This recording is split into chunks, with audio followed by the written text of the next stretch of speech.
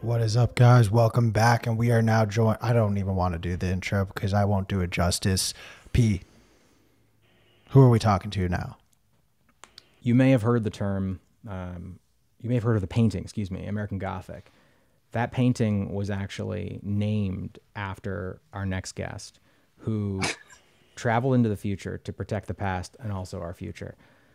We've got American Hodl joining us, creator of so many memes, Rapscallion, Bitcoin 2022 speaker. Hodl, welcome. Thank you for joining us. Hey, friends. How's it going? It's going well. Hello. How am I positioned in frame?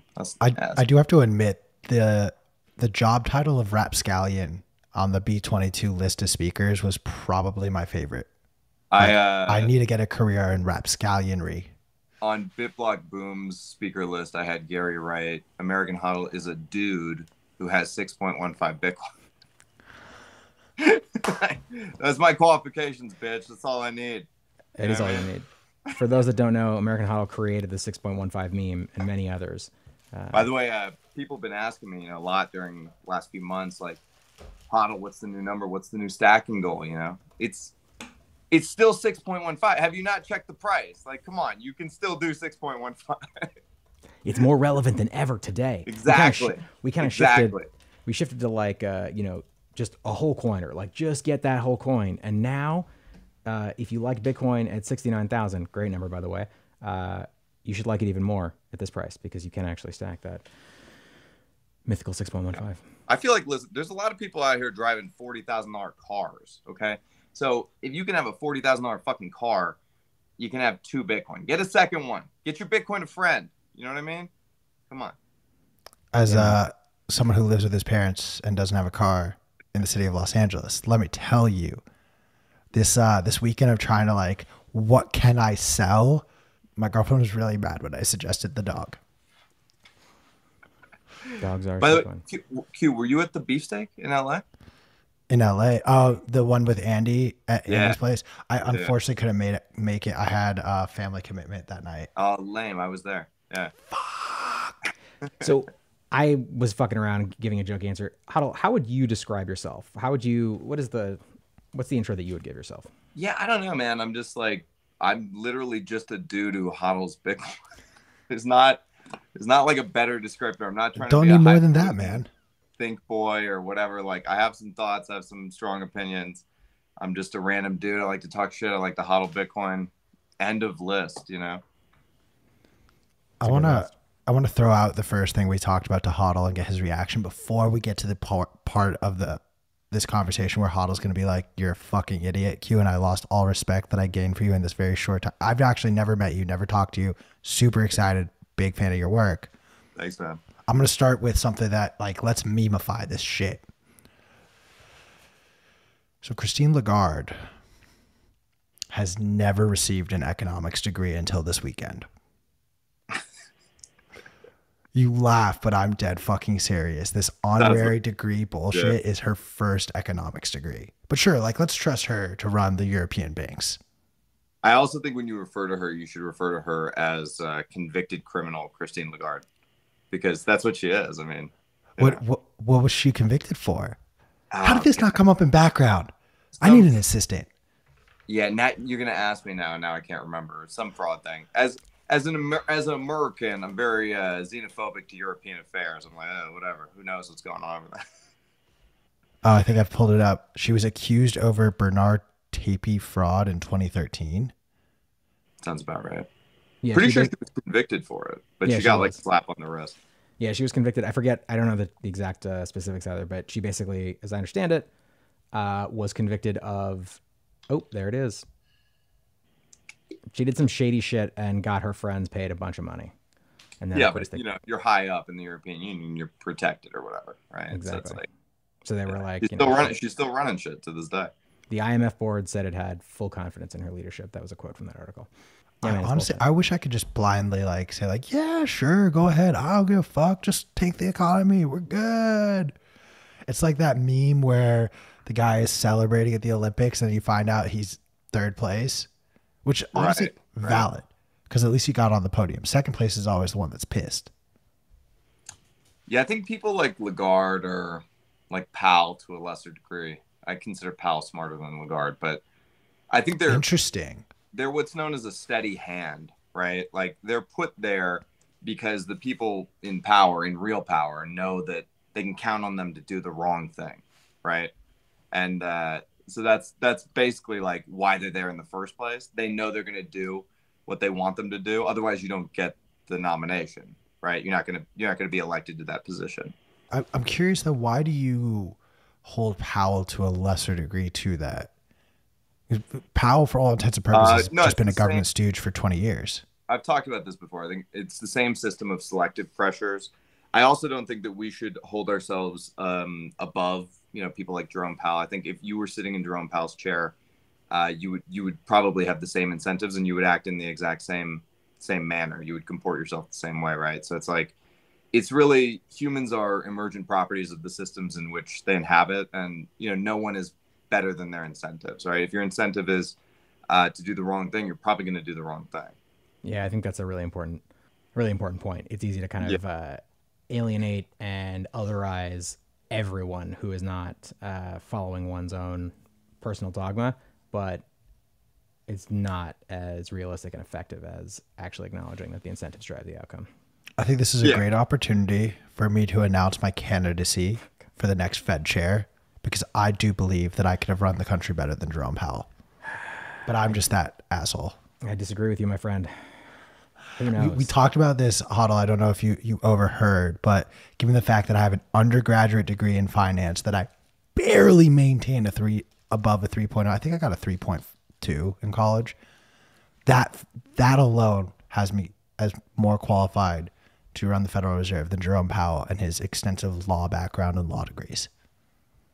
I mean, it only makes sense, right? You could probably run one of Solana's DAOs. For sure. You at least would be qualified. You don't even need a GED for that. You know what I mean? Wait, can we talk fuck Solana first off, but I do want to talk about the absurdity of what happened. Did you guys see this over the weekend? Right. Well, it's like, I mean, to me, it was like, what's the big gotcha news headline that Solana is centralized? Like, yeah, no shit. Like, file that under no shit. We knew that the whole time, I mean, it's just funny that like people thought, oh, it's like this is gonna be a tried and true fair election process, and then boom, no, the person with 1 million fucking tokens voted 1 million times for themselves. No shit. It's literally how it works, though, right? That's how it works. That's how the system is set up. You know. But hey, proof of stake, man. Okay, wait. So I have an important question for you, Huddle, and then I want to dive into your thoughts on just the psychology that everyone is experiencing, the types of how one's outlook on the Bitcoin space changes as you go through these cycles. So the question is marry, fuck, kill, Lagarde, Yellen, Powell, and I'm going to throw a wild card in there, Carstens. Okay, wait. Now I have a fourth option though. That's right. There's only only marry three. Someone twice. Is this No. You only get to choose the three. So marry, fuck, kill of those four options. But I have to choose Carstens for. Now I'm confused. You threw a whole. This is you can. You have. I'm trying to make it easier for you because this is an impossible question, obviously. Yeah. I'm going to give you the number of a suicide hotline afterwards. After you have to think about it too much, but. You have four options, and you have to choose three of them. Oh, okay. I can. It's a pool. Okay, that's right. Yeah, it's like a DAO. It's. I'm going to kill. I'm going to kill Carstens. By the way, if you're from an intelligence agency, this is a joke. This is a game. It's theoretical. I was asked a question. Okay, I can actually kill that man. Second of all, I think you got to fuck Lagarde. Right? Like straight up. There's some vibes there, bro. Like, I mean, I don't know. Like she looks like she's down to clown. Next up, you gotta marry Powell because he's got access to the biggest money printer on earth.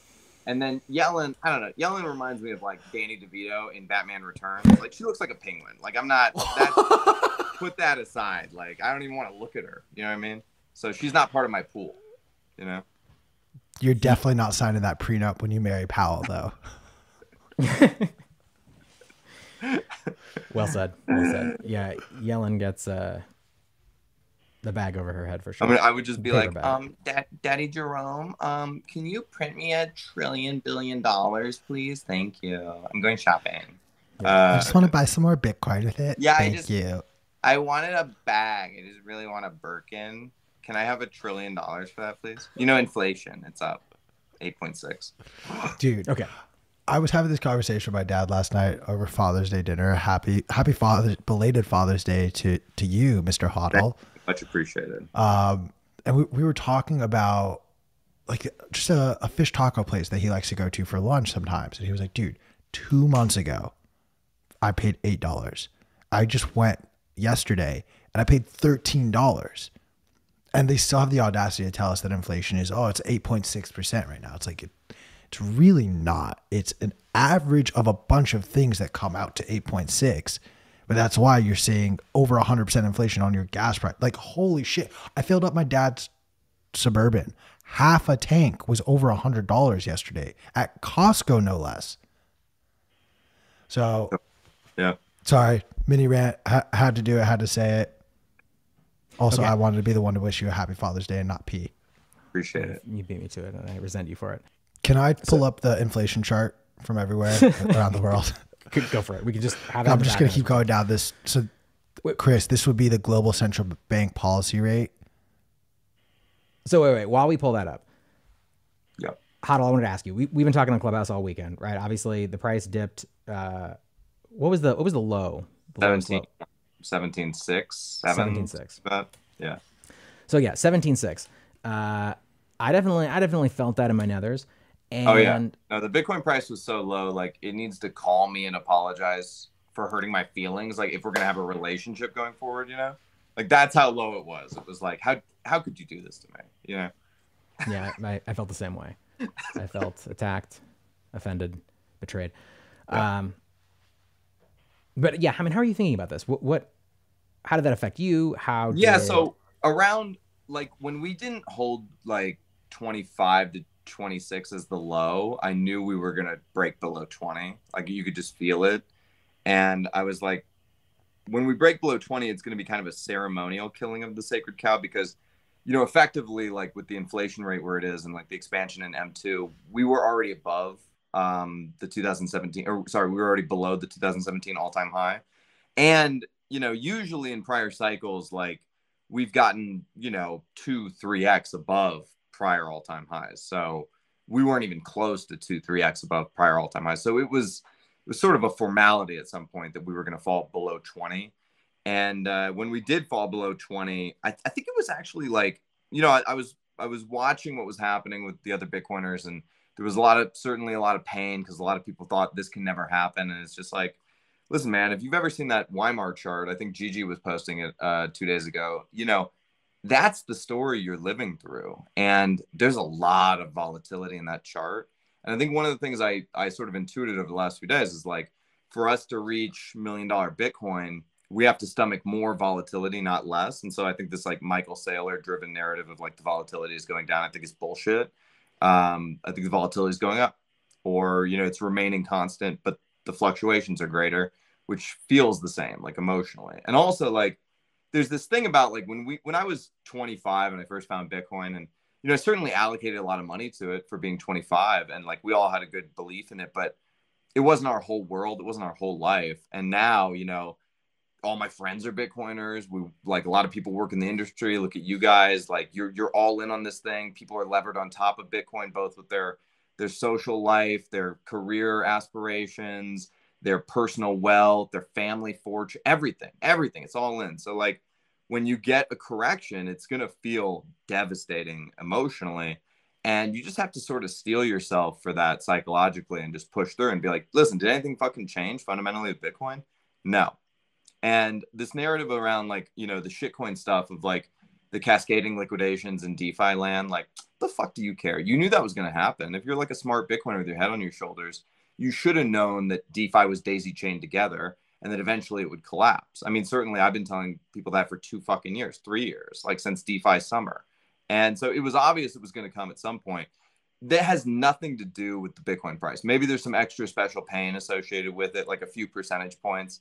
Maybe there's a 10% lower correction because of, the DeFi ecosystem collapsing or whatever. But really, this is about the Fed, and this is about interest rates, and this is about, the Fed trying to create demand destruction. they're trying to fuck up the wealth effect, drive people back to work, get a labor surplus. And so, you know, you're living in a macro environment because Bitcoin's a large macro asset now versus for, you know, fastest ever asset to $1 trillion. And like, this is big boy shit. We're in the big boy leagues. Put on your big boy fucking pants and stop crying in your goddamn cereal. You know what I mean?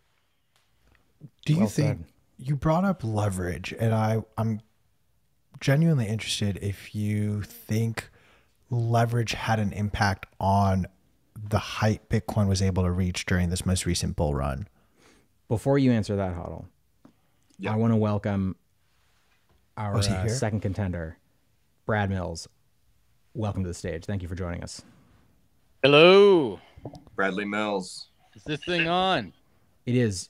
You look like you're in sort of like a low rent, low budget, like Phantom Zone. What's going on? Yeah, I got a loan from Richard Hart, and all the high tech, high brand stuff's coming. It's just stuck in customs. This is a sick He burn, said- bro. He's sending me all his extra purses and tracksuits. So you just got this for now. I'll take it. I'll take it. You heard the last few minutes of Huddle eloquently giving his thoughts. We're just talking about the what happened over the weekend, market psychology, how Bitcoiners are thinking about this, and the narratives that are developing. So feel free to jump in at any time. View this more as a, you know, clubhouse style conversation, which is to say all of us talking over each other. Okay, And absolutely not. Shut the fuck up, Pete. Do not talk over each other. This is not Clubhouse. do whatever literally- you want. Do not listen to my co-host. Do Literally, whatever the fuck do you want. not do that. All right, all right. But yeah, man. Welcome to the conversation. Huddle. Q just asked you a question. Oh Q, yeah, you wanna- last week. But yeah, so I don't think leverage is a big part of the Bitcoin story. Certainly the bears are coming out saying shit like that now. They always say shit like that though. It's like, you only got here because of Tether. You know, I mean, it's like, come on. We got here because people believe in Bitcoin. People are choosing to allocate to Bitcoin. You know, Tesla put Bitcoin on its balance sheet. Like there was, you know, a lot of positive momentum. We were in a strong bull market. And I think that leverage certainly has some, you know, force to play in the Bitcoin story. Unfortunately, one of the greatest sins is that we're all extremely bullish on Bitcoin, probably to our detriment at some point. And if you're a weak bull, if you're a bull who's so bullish that you put yourself in a leverage position when you're about to blow up, unfortunately, you actually become a bear because you're a forced seller at the fucking bottom, and then you drive the price lower, right? So it's not a good position to be in if you can't stomach it. You know what I mean? If you can stomach the margin calls, like just know that there's a potential for them, and you know, be prepared for what's coming, because whatever you think Bitcoin can't go to, whatever number you think, oh, it'll never do that, it will. Like Bitcoin will cause the most pain to the most amount of people for the most amount of time, and only the strong fucking survive. So if you're left standing at the end, you're one of the chosen ones, the few, the proud, the brave. You know what I mean? If not, nice knowing you. Like, you're not meant for this life, baby. Get out while you can. Sell now. Sell today. Sell it to me. I'll buy your discount on sale. I mean, Bitcoin on discount. We can No one double will that. give you a better rate than me, I promise. Brad, you missed my mini rant on, I don't really feel like attacking Lagarde anymore, but on inflation. Chris, can we pull up that chart now? So what we have here on the screen that you guys can see very, very difficultly, but a lot easier if you just zoom in on your own. Oh, thank you, Chris. So there is country, the rate, there's a central bank rate as of today. And then right next to it is the CPI year over year. And what you're essentially seeing with this is as you go down the list, the countries just have a higher and higher rate. It's not a perfect direct correlation, but in my opinion, it is strong enough to say, oh, as these rates are going up, you're also seeing the inflation number go up. Let's play a little cause and effect here. Chicken and the egg. What are you guys accounting for coming first here? Was it the inflation that came first and then these higher rates, or was it this fear of higher rates that inevitably led to inflated prices? I mean, I'll throw my hat in the ring with, I think the inflation was before the rates, and then, you know, the rates are a reactionary response by the Fed to try and stem inflation, and they're caving to political pressure, and that's why you're seeing what you're seeing right now. I think that the real rate that we should pay attention to is the rate of increase of asset prices, and the CPI inflation numbers seem to be like a lagging effect of destruction of the monetary supply, like debasement of the money supply.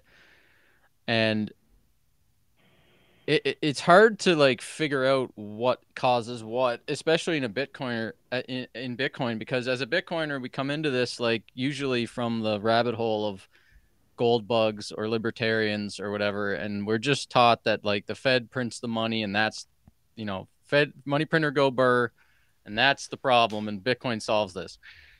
And it's only until you start to really dig into like what's happening globally and how money supply actually increases and what money really is that I find that it's a lot more of like a long-term thing. Like all the people that are saying, well, the Fed is in charge right now and it's, you know, the markets are crashing because the Fed is trying to roll off the balance sheet and raise interest rates. I feel like that's just short-sighted. It's just like Hoddle says this in Clubhouse all the time. It's just like astrology for men, like technical analysis is just astrology for men. Well, I think all these Fed watcher people are just like playing that same game of like astrology for macro board people or whatever. Like, I really don't think the Fed is the reason why like the markets are crashing. I think it's just a symptom of the markets were due for a correction and a crash because central banks over time keeping interest rates low, artificially keeping interest rates low, has allowed asset bubbles to inflate. And now we're seeing a symptom of that combined with craziness in the world in the macro picture with the Russia-Ukraine war, with the struggle between China and the United States and Russia's dominance for what the next 100 years of global superpower, you know, how that's just going to shake out. That's causing supply chain disruptions that are exogenous to whatever the Fed can do to try to control the short-term interest rates.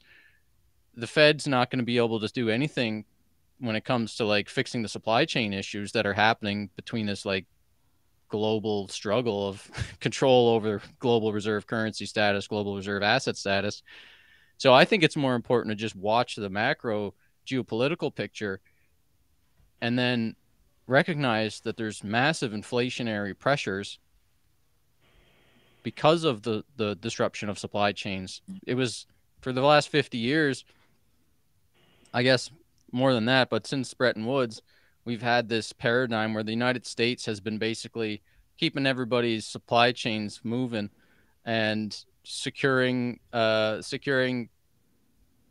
global supply trade routes and allowing countries to access the United States' massive booming economy. And we're kind of entering into this new paradigm where the United States is not effectively able to project that threat into the world. Like you're seeing like sovereigns getting their assets seized, and it's chaos, it's volatility.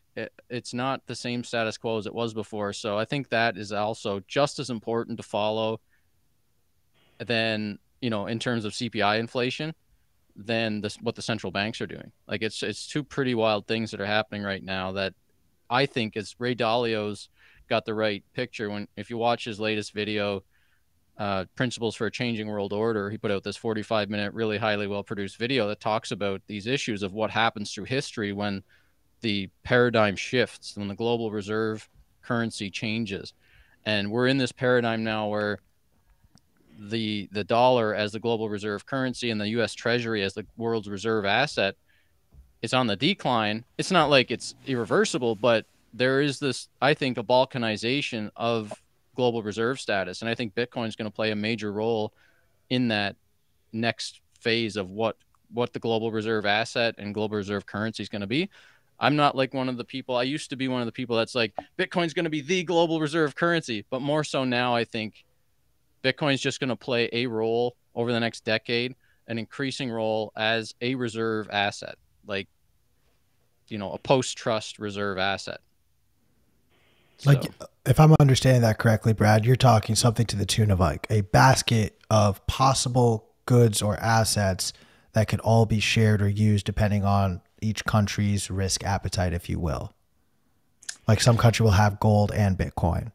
yeah, like some countries are, most of the global trade actually is settled in U.S. Treasuries if you actually like boil it down, because the dollar is pretty much backed by U.S. Treasuries as the deepest, most liquid, trusted reserve like asset in the world.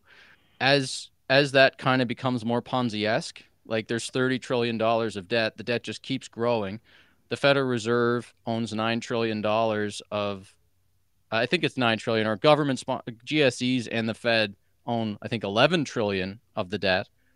So Social Security and other government arm's length entities, they own so much of the debt that 9 trillion is going to mature over the next 2 years. There's 9 trillion of the 30 trillion going to mature. Somebody's got to buy that. And, we're starting to see a reduction in demand for MBS, like mortgage-backed securities. We're seeing like a bit of a stagnation in demand for treasuries by the people that would buy $9 trillion. Like that's a lot of money. And, obviously with the way things are going, the Fed's going to have to buy it. Like I don't understand where the demand is going to come from, and if it's the Fed buying that maturing debt, because they have to issue new debt. We all know they're not going to like let the balance sheet roll off and not issue new debt. They have to keep funding the government, so they're gonna issue more debt. And 9 trillion is a lot over the next 2 years. So it's going to be central banks, like it's going to be the Fed buying it basically. So that's kind of like Ponzi-esque. So like when do we start to hear about possible salary cuts from the federal government? I'm just spitballing here on ways we could save some money, and I feel like paying all 200 and plus, or how many members of Congress are there? 500, right? Something like 500. Each of them make a six-figure salary. I'm just saying, yeah, okay, fine, 50 million is not that much, but I'm just saying. Yeah. I actually, Bitcoin Tina has a great idea that I'm a fan of, which is I think we should actually give them more money. We should give them more discretionary income. And then we should create like a country club for them where there's like hookers and cocaine. And then they just go there and they don't do any actually, like they don't put laws on the books. They stay at the night. So just do what they do now. Extract the club. Yeah. And like, it's got everything a congressman could want. It's got like, you can bribe people. You know what I mean? You This is literally just what they do now. Just we're gonna make it official. Yeah. Okay. Got it. We'll call it the meatverse. By the way, I pretty much agree with most of the things Brad said about the macro environment. I also think like the Fed put is still in place, and it's possibly lower because they're trying to chisel down the CPI, but it's still there. And at some point, like the Fed will reverse course. The everything bubble is not popped. It's just my like, there's this thing of like metaphorical truth and actual truth. And I think Bitcoiners are really good at finding out the metaphorical truth, which is like money printer go burr.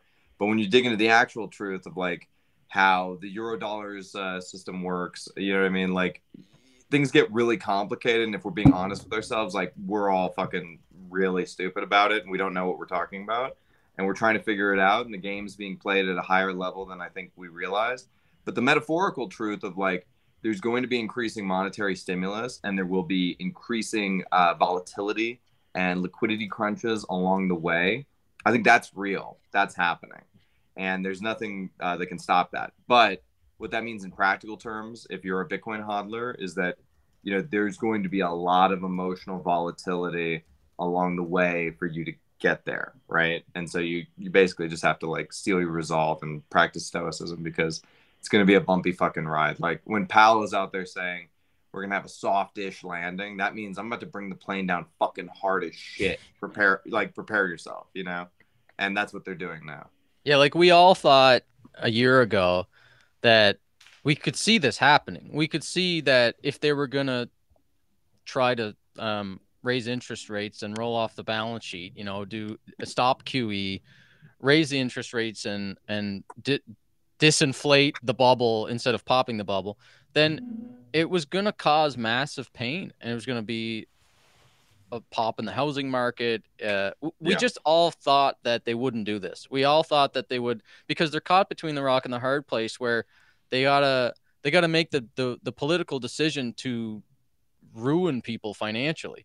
Well, I think or one of the things continue the crazy money printing, which is going to ruin the bottom 50%, like in terms of wealth. We underestimated the effect that Russia Ukraine would have on CPI. I think Russia Ukraine has had a tremendous impact on, obviously gas at the pump, and also like commodities exports, like so food. And if there was not this conflict with Russia, and if we hadn't cut Russia off of our system, and if we had an appetite to drill for oil, which clearly the Biden administration didn't, I don't know if we'd have CPI as high as we do. I think it might still be lower. There's a lot of deflationary forces in the economy, Wait, yeah, hang on. It's not quite as simple as Bitcoiners think it is, where it's like they printed money and so now everything is inflated. It's like, no, they shut down the economy. There's massive supply chain disruption. That, there's a commodity war going on between Russia and the US and NATO. So it's just like, there's a lot of shit. There's a lot of shit happening. And they can kick the can down the road farther if they didn't have some of these like more overt geopolitical pressures,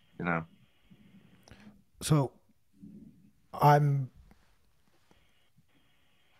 trying to figure out the way to phrase this in the nicest way possible to someone that I've genuinely just met 30 minutes ago. But we're a country that imports maybe 10% of our oil from Russia. And at the same time, we have sanctioned countries like Iran and Venezuela and limit imports from Saudi Arabia. And we really don't think those have a greater material impact on the price of oil than I don't buy the Putin price hikes. It's less of the American market, and it's more of the European market. Fair. Yeah, and that's having an effect on the euro-dollar futures market. It's a whole, everything's daisy chained together.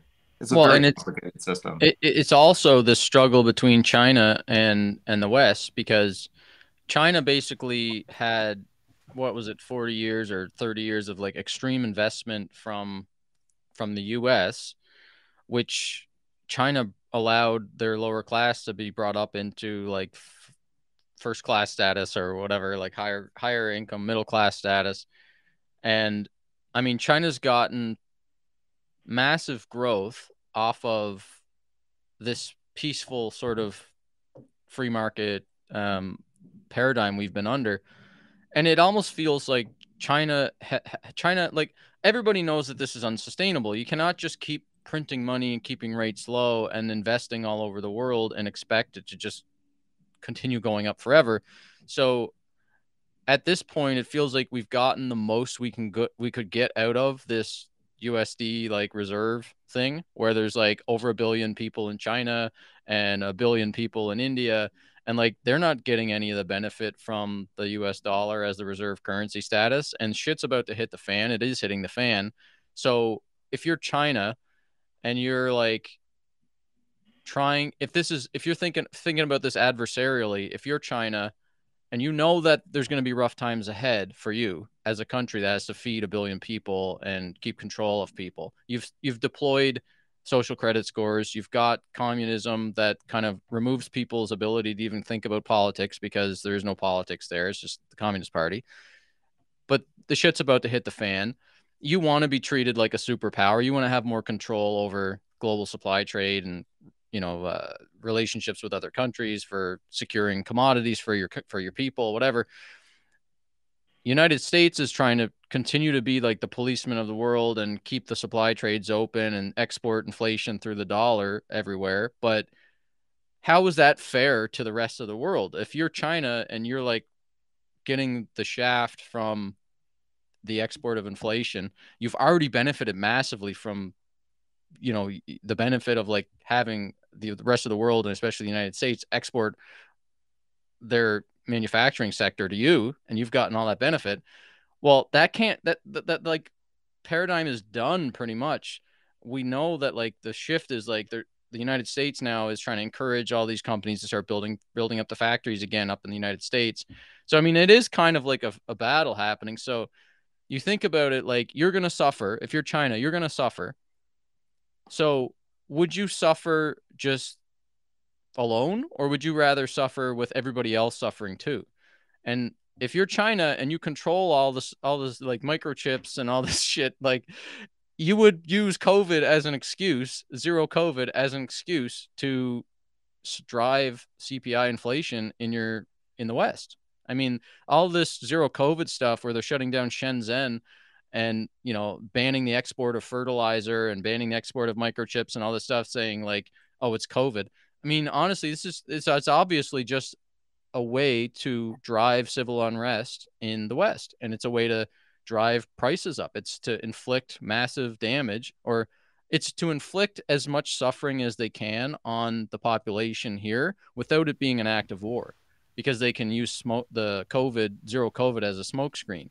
So it's not just the Russia-Ukraine war. It's the struggle between all these powers that are vying to have a fair shake in what the next, you know, Bretton Woods system is going to look like.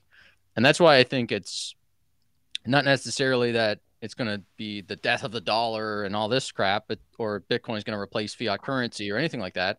I just think it's going to be a decline of U.S. hegemony. It's going to be a balkanization of reserve asset status. And in this world, Bitcoin is going to play a bigger and bigger role of a political post-trust reserve asset. And I don't know. I'm still super hopeful and like confident that in the next 10 years, by 2030, like, Bitcoin's going to be a way more important role in the global settlement and as money for the average person. So I think $1 million Bitcoin is kind of like, it's either going to $1 million or it's a failed experiment by 2030. Yeah, I totally agree. By the way, I agree with your point of view about reserve asset status versus reserve currency as well. Although I think reserve asset status is probably like a temporary stop on the way to full-on reserve currency status, but temporary could mean 50 years. Like, we don't know how long that could go on for, right? And, you know, because one of the things about being a reserve currency is there's a small cabal of people who have all the guns and write all of the laws, and those are the people who set what is the reserve currency or not. And none of us are in the club. But, you know, if the Bitcoin price increases dramatically, $1 million, $2 million, $10 million, $20 million, $30 million, whatever, suddenly there are going to be members of the club who are Bitcoiners, and they're going to have a say in what their next reserve currency is. But there is definitely a stop on the way there in reserve asset town. And, you know, at some point we sort of act like a shadow peg between, you know, all of the digital central bank currencies that are coming, right? And it's going to be like a pretty chaotic sort of next 100 years, well, 50 years, next 50 years. It's going to be a long one, you know. What did you say the other day in Clubhouse?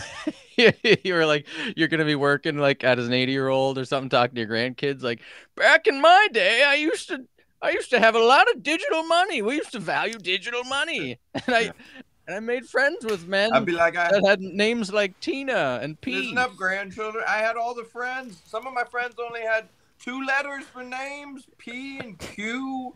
I knew them all. I knew Bitcoin Fish, Bitcoin Cucumber, Bitcoin Gandalf. I knew all the Bitcoin guys. You know, Mississippi Hodl, Jamaican Hodl, Norwegian Hodl, Antarctic Hodl. I knew them all. We were rich. It was great, you know. P, I want credit that I was not the one today who brought up price. It's true. I did not. I give you a lot of shit. It was me. I also want to throw other. Go for it. Well, but before I'm gonna jump in. Go fuck yourself.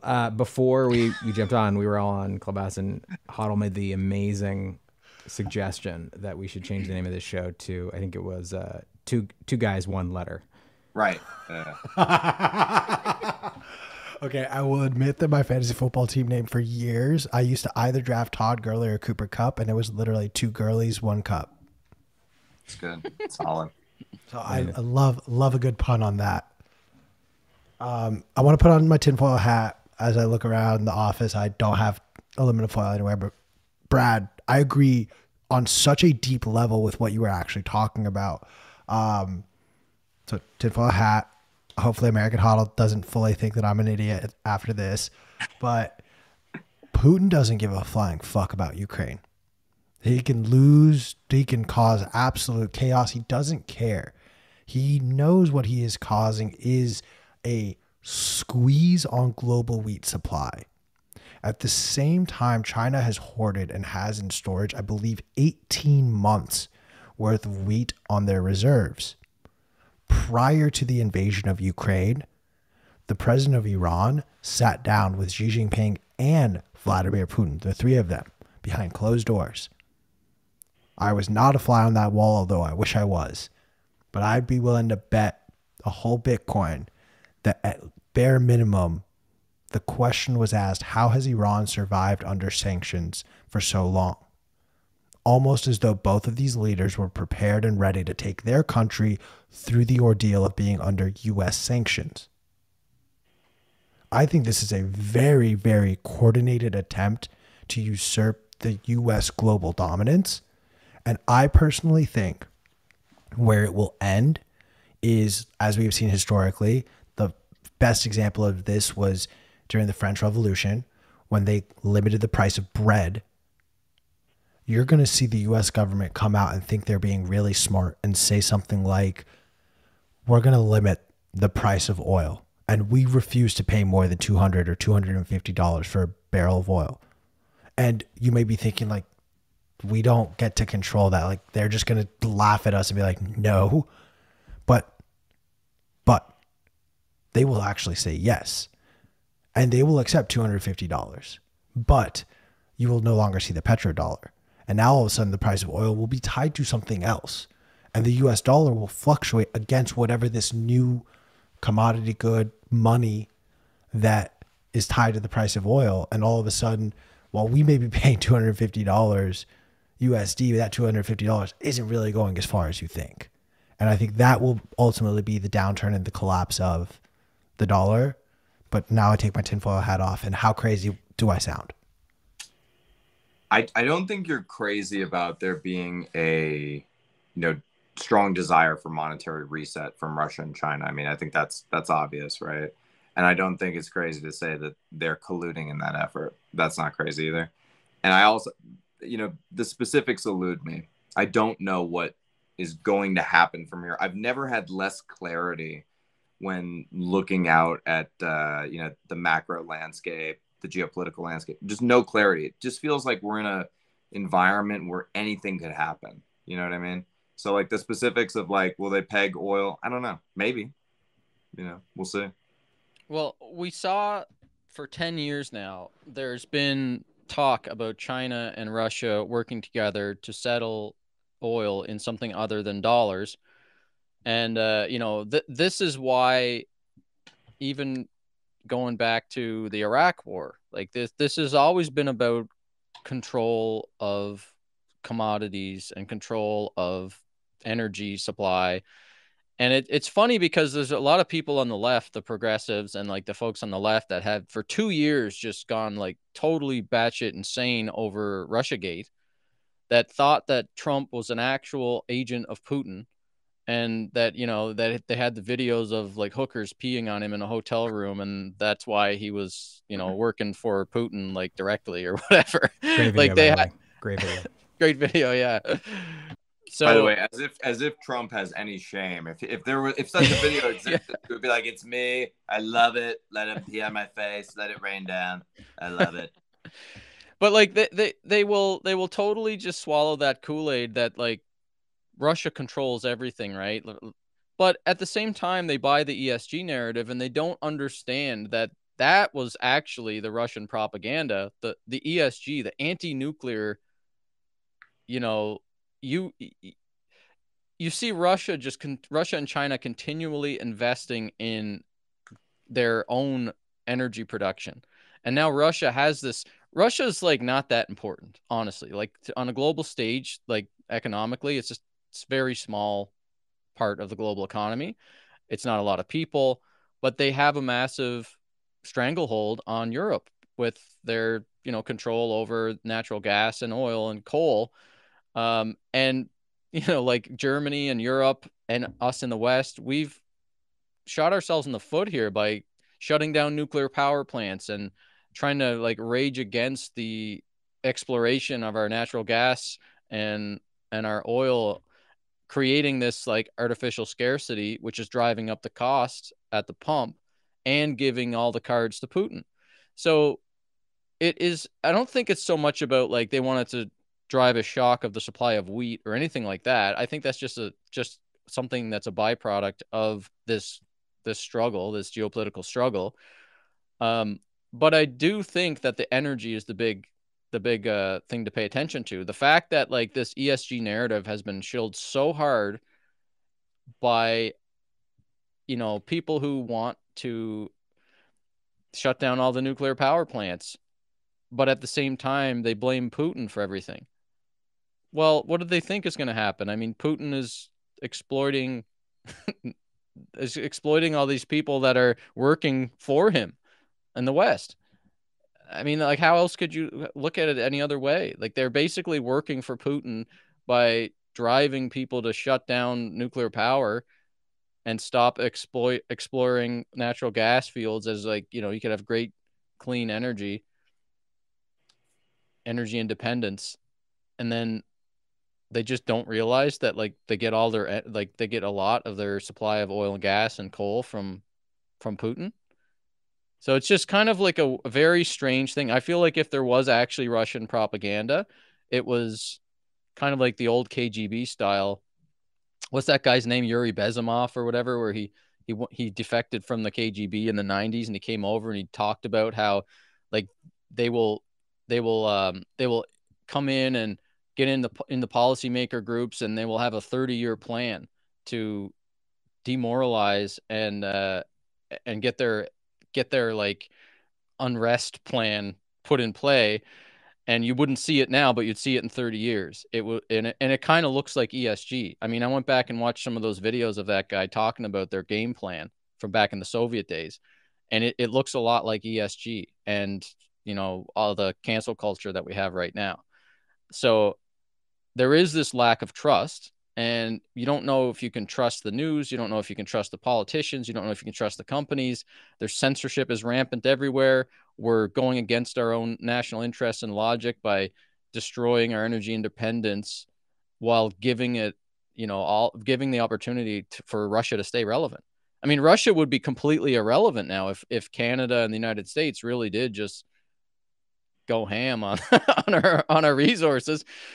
But we've got this massive pushback with the ESG folks and the folks on the left that think it's going to end. The world is going to blow up in 10 years. Like the world is ending because of fossil fuels.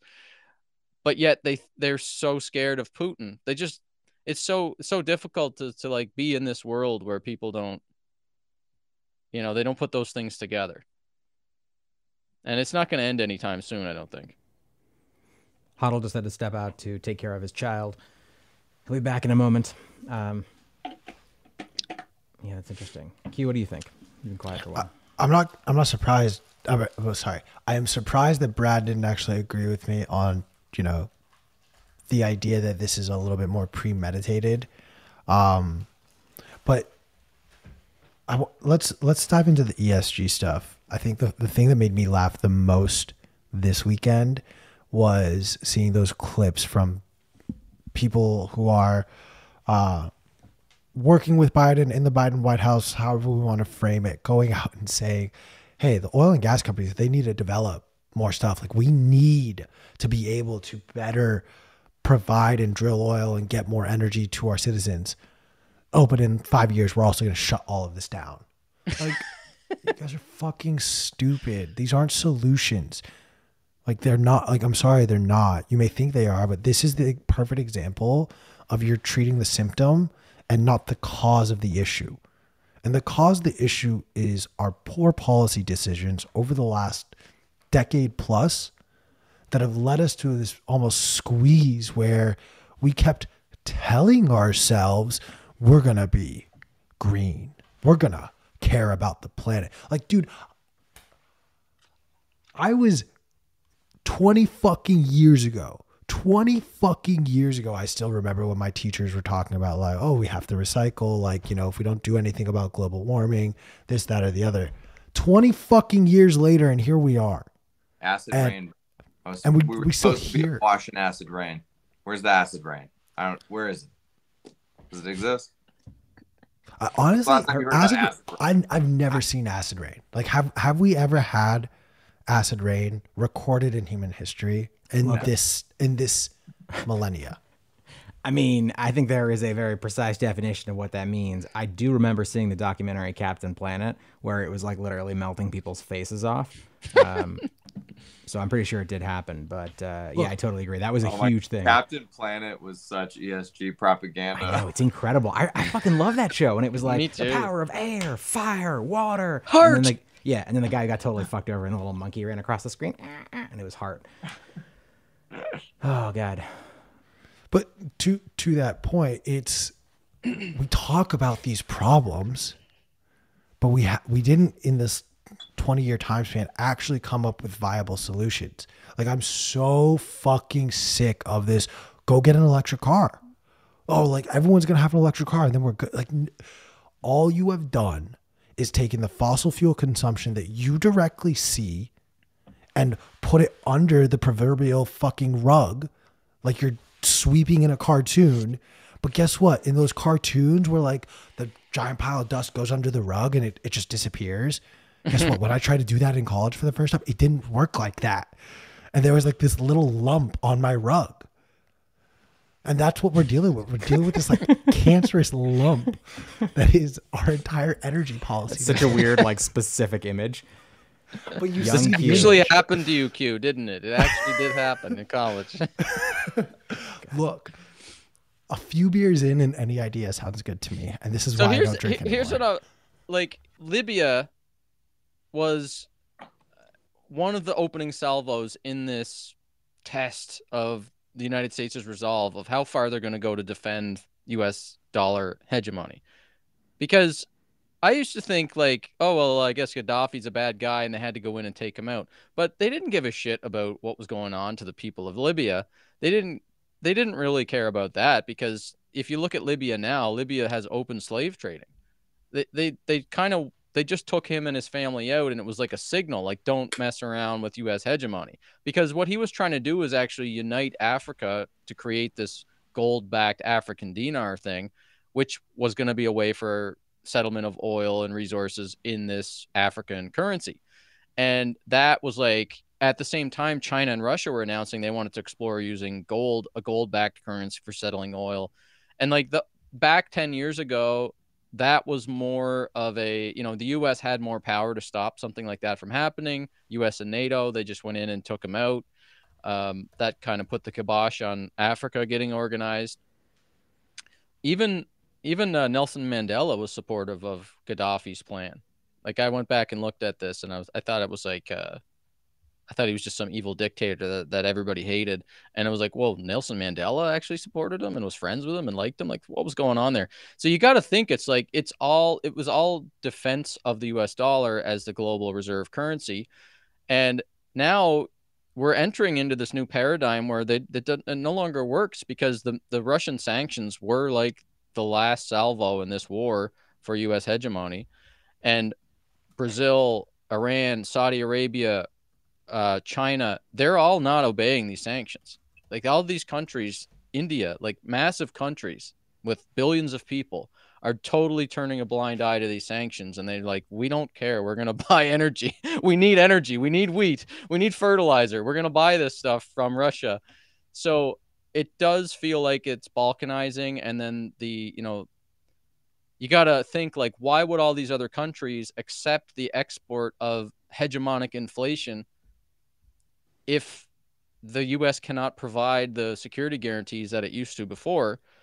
So I don't think this ends in World War III or anything crazy like that. I just think, like, what happens when the Ponzi falls apart, and there maybe is a point over the next 10 years where there is a no bid on the Treasury issuance. And like, what's going to happen there when the Federal Reserve has to buy $15 trillion worth of treasuries on its balance sheet because there's other things that people want to buy. There's other debt. And I mean, like, a lot of people are, this is why I can't even say this stuff on Clubhouse, because you get like Bitcoin Tina and Joe just like jump all over me for even going down these thought exercises. But I think we got to think about this stuff. I don't think it's all about the Fed. I don't think it's all about the central banks. I don't think it's all about the euro dollar markets. I think it's a major part of what's going to happen over the next decade or two is the geopolitical struggle and the breakup of the US dollar hegemonic status and the US Treasury as the global reserve asset, and what's going to benefit from that. I think we're going to benefit from that as Bitcoiners. It's going to be a lot of civil unrest. It's going to be a lot of volatility in prices. We may see higher inflation. I mean, anything is possible, like Hoddle said. Like, we're in these unprecedented times here where we could have stagflation for 10 years. We could have hyperinflation. We could have just continued high inflation. Or maybe they figure it out and some magical way they start going back to sound money policies and there's a little bit of pain and then things go back to normal. But I don't see a world where Bitcoin doesn't benefit from this. I mean, I think it's going to be, here in Canada, the housing market needs to come down by like 50% for it to make any sense. I don't know what it's like for you guys where you live, but in my area, over the last 10 years, my house, I bought it for $270,000 and I built it in 2010, and it's worth like almost $1 million now. It doesn't make any sense. Like, there's nothing extra in my house. I mean, I built a sauna and built a pool, so maybe I got myself an extra $20,000 or $30,000 of value there. It should be worth like 500 max. But the housing market, when the housing market starts to come down and come down hard, I think that's when everybody else is going to feel it, because then you'll have rising inflation and you'll have the wealth effect come off. So people won't feel as wealthy as they did. But like, most people don't own homes. So in a way it's good. Like, in a way it has to come down because Powell said that at his presser that they're targeting that. Like, he said, I think his specific verbiage was like, if you're a millennial aged home buyer, you need some help here, which is Fed speak for we're about to skull fuck the real estate market. You know what I mean? Exactly. Right. That is exactly what it is code for. Exactly. So it's like that's what's going to happen. And yeah, like, they're trying to create demand destruction and they're doing a really good fucking job of it. Eventually, they have to reverse course. And when they reverse course, we're going to see another round of monetary stimulus. So, like, all this geopolitical shit, like what's going on with, Russia and China and the Ukraine and, American hegemony, all of this, like, it's all something that we should try and be aware of and do our best to figure out what's going on. But, like, it's too complicated. No one knows what's going on. You know what I mean? Like, there's too many power players jockeying for position. And so what I default back to is, like, I'm just going to focus on hodling through, all of this bullshit, right? It's like Shaun of the Dead when he's like, let's just, go back to the fucking Winchester and have a pint, wait for all this to blow over. Like, that's where I'm at in my Bitcoin journey right now, Hoddle, what do you think the chances are of, because we all didn't think that it would even get to this point, right? Like, last year we were all saying, like, if they raise the interest rates, it's going to decimate the stock market and, like, it's going to crash everything. So they won't do that. They have to keep rates low. They have to keep printing. Yeah. So I think. So do you think they will continue crashing markets and, like, actually drive us into a Great Depression or something? Something that we didn't appreciate as Bitcoiners is that essentially that real wealth is in the cash flows. And if you own the assets and you have the cash flows, like, you're still doing just fine. And all they're creating destruction on is the market capitalization of your assets, which is a short-term problem. And long-term, they're going to reverse course on it. And you're going to continue to appreciate upwards. But, like, if you're in a position where you have an asset that has tremendous cash flows, like a piece of, like, prime real estate or something, like, you don't care about this. You're sitting pretty, right? But Bitcoiners, we don't have that. Like, we're purely speculative. Like, as Paul Tudor Jones said, we're the fastest horse in the race, right? So that means that, like, when there are bouts of stimulus, which we expect increasing bouts of stimulus, we are going to be outperforming everybody. We're going up faster than everybody, fastest horse. But when there's no stimulus or when there's demand destruction, we're fastest down. We're fastest horse in both directions. And so that's where the increasing volatility comes from. And, like, you have to be able to, make it through, have a plan, deal with that. You can't expect increasing Bitcoin prices forever. You should expect them going up and to the right over time.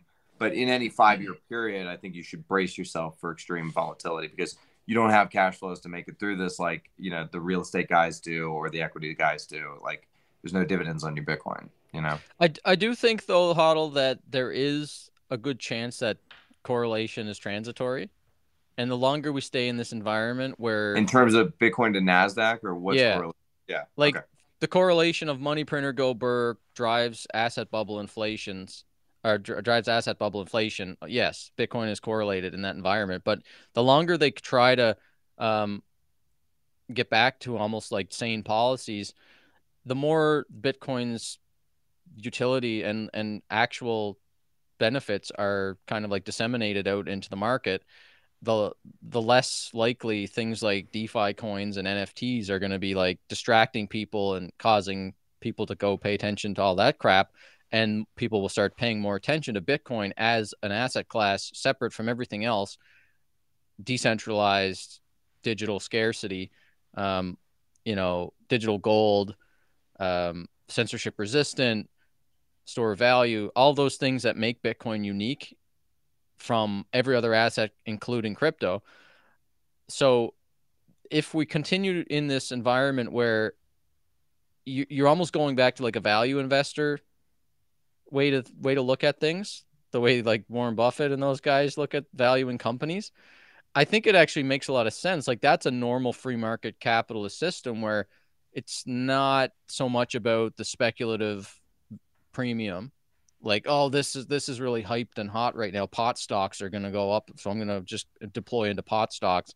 Crypto's really hot right now. I'm going to deploy into crypto, whatever. That's all narrative, like FOMO driven because of the low interest rates and massive stimulus. But as we continue to go like into this paradigm of them trying to deflate the bubbles, then I do think Bitcoin can catch more and more adoption by wealthy people that understand what it is, and then it can go up without stimulus. I do think it can go up without stimulus. I think that's what I mean by inflation correlation is transitory, because the longer we're in this environment, I think it'll go back to the system where like people are buying Bitcoin because they understand digital gold thesis rather than like it's the fastest horse in the race. But maybe I'm just naive. I think though that assumes a couple of things. And I think the one thing that it assumes is that people are drawn into the DeFi, like broader crypto space for reasons beyond price movement. And the truth is Bitcoin has no marketing team, whereas Andreessen Horowitz will buy whatever, invest in the latest shitcoin, and then they'll pump it up through an actual marketing effort with like catchy slogans and taglines and make people think like, oh, Web3 or blockchain. So therefore it's good. It's going to be a sound investment. I will get to my question in a moment, but I think you could actually explain a lot of the assets inflating up. Like your home country of Canopy Growth was a perfect example of continuing to promise what our future is going to look like so long as we're limited in the present regulation, but we can forecast out what it looks like. So it makes our earnings reports look really good.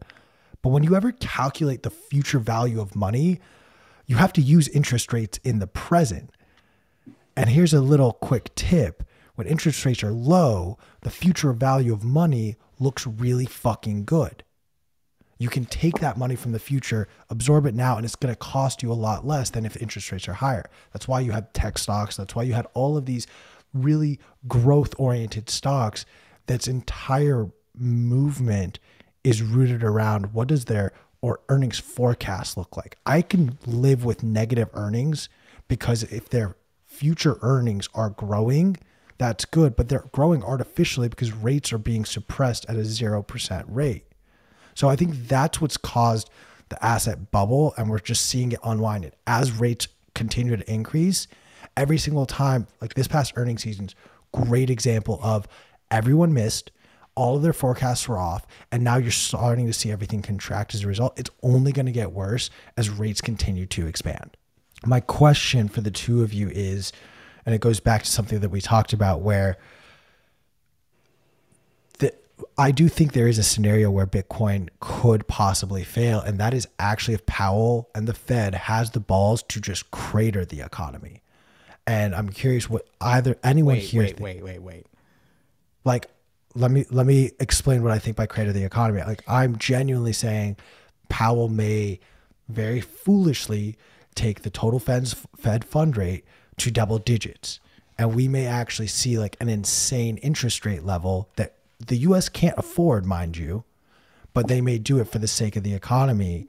And in turn, that could actually end up like we could have to sit on Bitcoin for much longer than I think people think in that type of a scenario. What is the likelihood anyone here thinks that that's actually a scenario that Powell has the stomach or balls to follow through on? 0. I 0% likelihood. Absolutely 0. The Fed put is still there. It's just lower because they're trying to destroy CPI. So, yeah, there's no possible scenario in which Powell is going to throw the world into global depression. Now, they might do it accidentally. That could happen. But I doubt they're going to do it intentionally, you know? I don't think that it's impossible that they do that. I think there's not much they can do. I mean, it doesn't make sense that we just go up forever in the stock market and housing prices. And because of this global shift in like vying for the next like paradigm of global reserve currency and asset, I mean, there's less and less effect that the Federal Reserve can have on global markets in that world where it's balkanized. And I do think there is a chance that we go into like a 1920s, 30s style depression, but in that world, like it's not going to destroy Bitcoin. I think it's going to like make it a little bit more difficult for it to go up, but it's going to keep going up because there's still only like 2 to 3% or maybe 5% of the world that has exposure to Bitcoin and even knows what the hell it is. And in a world like that, where, you know, we're in a real like Great Depression 2.0, but like, you know, this time with Netflix, people are still going to have the internet. We're still going to have modern technology. I mean, it's not going to be like World War III nuclear bombs dropping on everybody. It's just going to be like a depressed, long time depressed economic situation with lots of jobless people. And maybe that like does delay Bitcoin's like $1 million price target by 5-10 years, but I don't think it kills Bitcoin. Even if we do get into like Great Depression 2.0, I think it just makes it so that we have to work harder to educate more and more people about why this like is a lifeboat to get back onto a different system that you can protect yourself from, because they're going to try to like, whether it's going to cause a populist uprising. If they do try to do that, there's going to be a populist left uprising or a populist right uprising, depending on how bad they screw it up. And if they drive us into a depression, it's going to be a populist uprising. If they drive us into hyperinflation, there's going to be a populist uprising. So like there will be it'll be civil unrest of some sort if they screw it up. So they could screw it up for sure, one way or the other. I mean, like if you get the modern monetary theory, like Bernie Sanders, AOCs of the world in there to try to do like UBI and like tax the rich and like, you know, weaponize the money printer for the people, that's probably going to lead us into hyperinflation. If you have a populist uprising where they seize control of the money printer and they try to use it for good, you know, they use it for good and they end up like causing hyperinflation. Well, that sucks too. So either way, I think there is a real chance that we could have these outlier things that everybody says is hyperbolic, that like, oh, you know, Bitcoiners say hyperinflation could happen. They're morons. I mean, look, there's a non-zero chance that we could have hyperinflation. There's a non-zero chance we could go into a Great Depression 2.0. And I do think that like Bitcoin will do well in not like, you know, short term, but long term. It's just more and more people will understand what Bitcoin is. And like, look at gold. Gold's been, you know, it was suppressed for a little while, but you know, ever since they banned gold, you know, it went up 50x or something since the day they banned gold. Just took a long time. So yeah, it might increase your length of time to hodl, but you can't stop Bitcoin. It's just a matter of like how educated people are. And the only thing about it is like, if we're in this world where you're thinking about where your next meal is going to come from, I mean, if it gets that bad, then yeah, people aren't going to be so much thinking about spending extra money on entertainment and digital money. So yeah, it might delay adoption by a while, but unless the internet goes out, I don't understand how Bitcoin couldn't succeed. Yo, all right. On that though, we have so many bigger problems than accessing your Bitcoin if the internet or like all of the power grids were to go out. Exactly, yeah. Like so many more problems to deal with than, oh, I can't get my Bitcoin stack. Like you're not going to go to an ATM, you fucking idiot. But I do think we could have like a Great Depression 2.0 with the internet and with modern technology, where people are just like economically depressed and out of work, and shit sucks for a while, but we still have technology and the internet, and Bitcoin is still going to exist in that world, and it's still going to do well over time as you get more and more people to understand what Bitcoin is and why you should save in it. Then it'll come out of that much stronger, because maybe you'll go from 5% of the world to like 25% of the world saving in Bitcoin and holding it for their heirs. It's just going to delay like the eventual hyper Bitcoinization. Yeah, I agree. There is no world. There's nothing that Powell can do to like end Bitcoin. That's not even on the table. It's just a question of the larger economic environment and potentially extending the timelines that we are all talking about here. Right, but P, when you run out of insect milk and all the cat food you have stored, I've got so much. Like my dad's argument on this. Wait, but what does that even have to do though with like the potential for Powell to No, wrap it's not, his hands around the neck of Bitcoin? It's not about it's not like a premeditated, oh, we're going to destroy Bitcoin by doing this. It's, I think this is the best course of action to fix the American economy. Yeah, and in turn, what inevitably happens is, as Brad's kind of alluding to, just entertain it. This is an entertainment show for entertainment my face purposes. Is too expressive. There's no financial advice in any of this. We didn't say that enough. So today, don't Pete. buy insect milk? Is that what you're saying? No. Do buy stock insect up, milk. Stock Do up on buy insect milk. All Yes. in insect milk, no regrets. Hoddle, what are you gonna do during Great Depression 2.0? What's your plan? So, first of all, I don't know that we're going into Great Depression 2.0, but if it's for entertainment purposes, listen, I think I'm not gonna talk about Great Depression 2.0, but a great way to make it through the bear market, to keep your sanity in check, is to work on projects that make you better as an individual. So if you're feeling fearful like right now because the Bitcoin price is low, that's because your education, your conviction is dog shit, and you need to work on getting that up, right? Or your conviction and your allocation don't match, in which case maybe you should just sell your Bitcoin if you're not cut out for this life, right? Or I don't know, work out, meditate, read, go for walks, do shit like adjust your cash flow, get a second job. Yeah, exactly. Like live on ramen noodles, like you know what I mean, like insect milk. Yeah. Like there's like on year 12, you are the biggest source of FUD in this conversation so far. What is happening? I've got to throw a wrench in the conversation, otherwise we're just an echo chamber, guys. So, anyways, on year 12 of Powell's Great Depression 2.0, oh my God, we've run out of insect milk in all of the grocery stores. They've even run out of like the pea protein Beyond Meat. Just hear me out on this, P.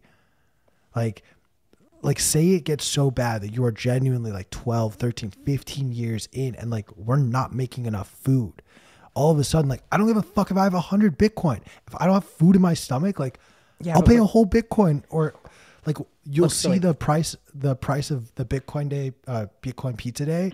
Like that will be a steal in year 30 of Powell's Great Depression 2.0. What are we even talking about here? There's a couple of things you said that I completely disagree with. One, you can't run out of insect milk, so this is obviously just an impossible scenario. Obviously, everybody's going to have their own insect milking farms, and it's going to be enough to just sustain the world. But separate from that, I mean, what are we even talking about here? This is stoicism. We're practicing stoicism right now. Dude, to be honest, it's like a retarded form. Yeah, exactly. It's like if you like hit yourself in the head with like a brick a few times, and then you're like, but what if? All I know is I left P of all people speechless for like a long pregnant pause, which is kind of impressive. It is. All right. Well, let's get back on track. It does seem like the most likely scenario is that they just create enough pain to get markets back into destroying the wealth effect for the people that benefited the most, which causes the wealth gap to get wider. When they do these low interest, lots of stimulus, interferences in the free market, it does make things worse for the bottom 50%. So they're trying to stop that. Like Hodl said, they're trying to do demand destruction, which is a deflationary force. So there are lots, like Hodl's right, there's lots of deflationary forces. Destroying people's wealth is deflationary.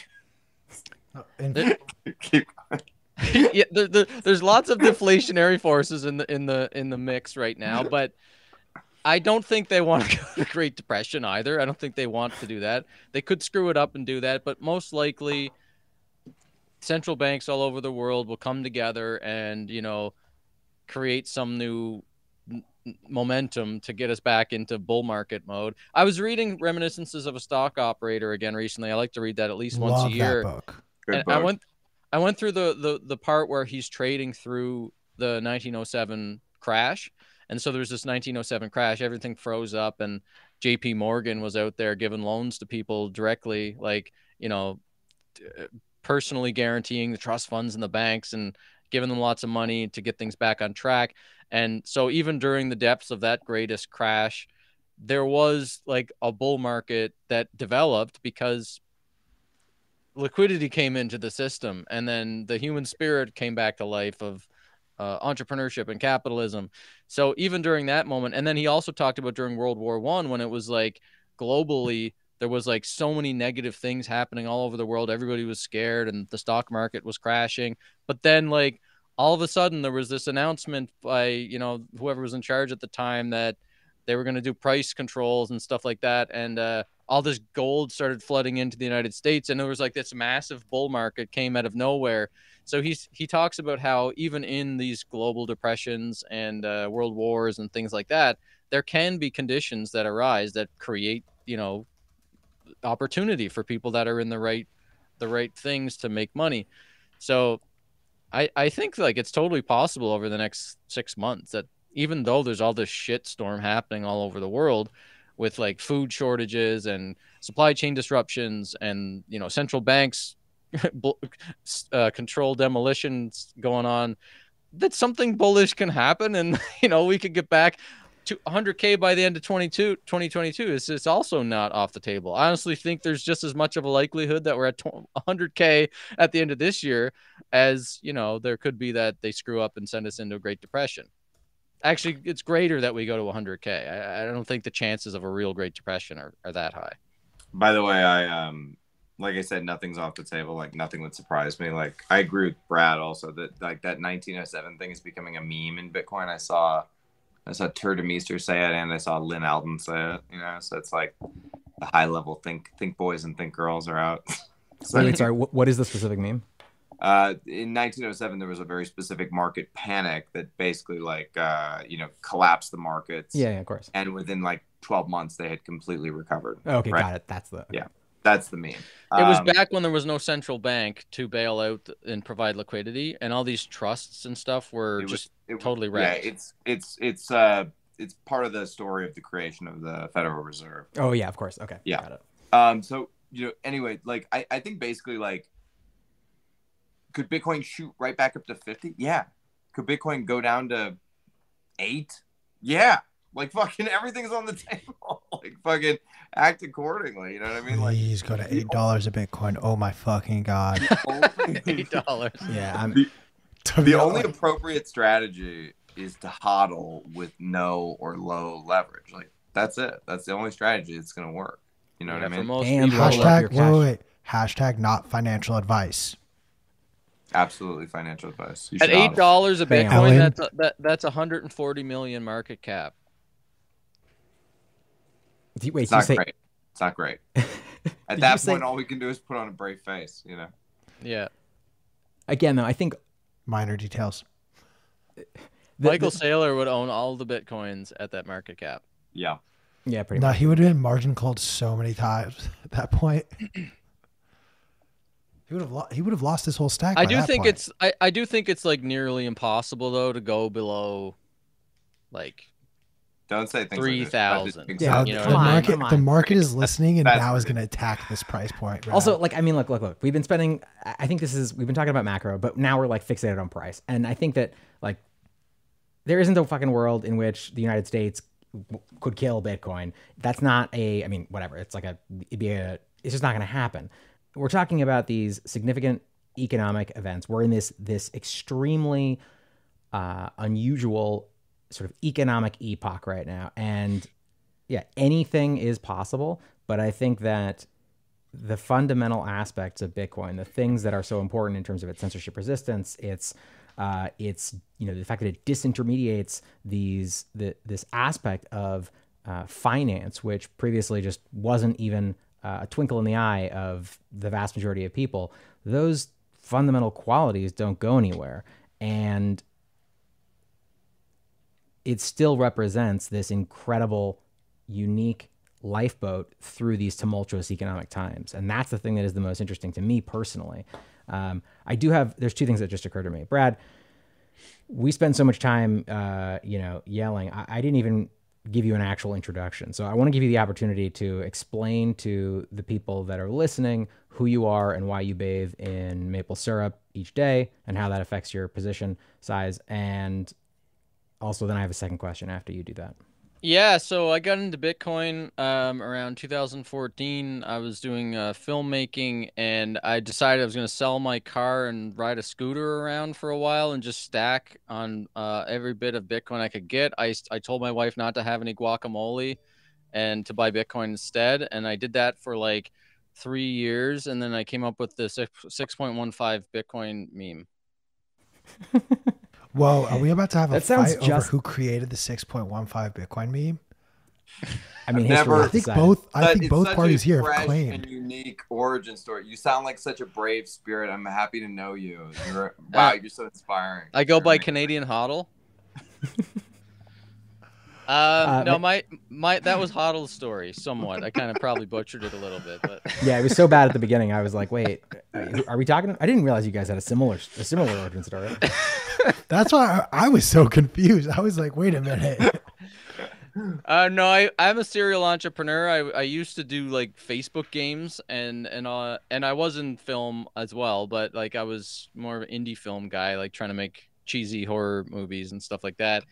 And my initial sort of like exposure to Bitcoin was in 2011 when I had some extra money from my Facebook game that was like in the digital currency space. So it was like fake money, like just on a database.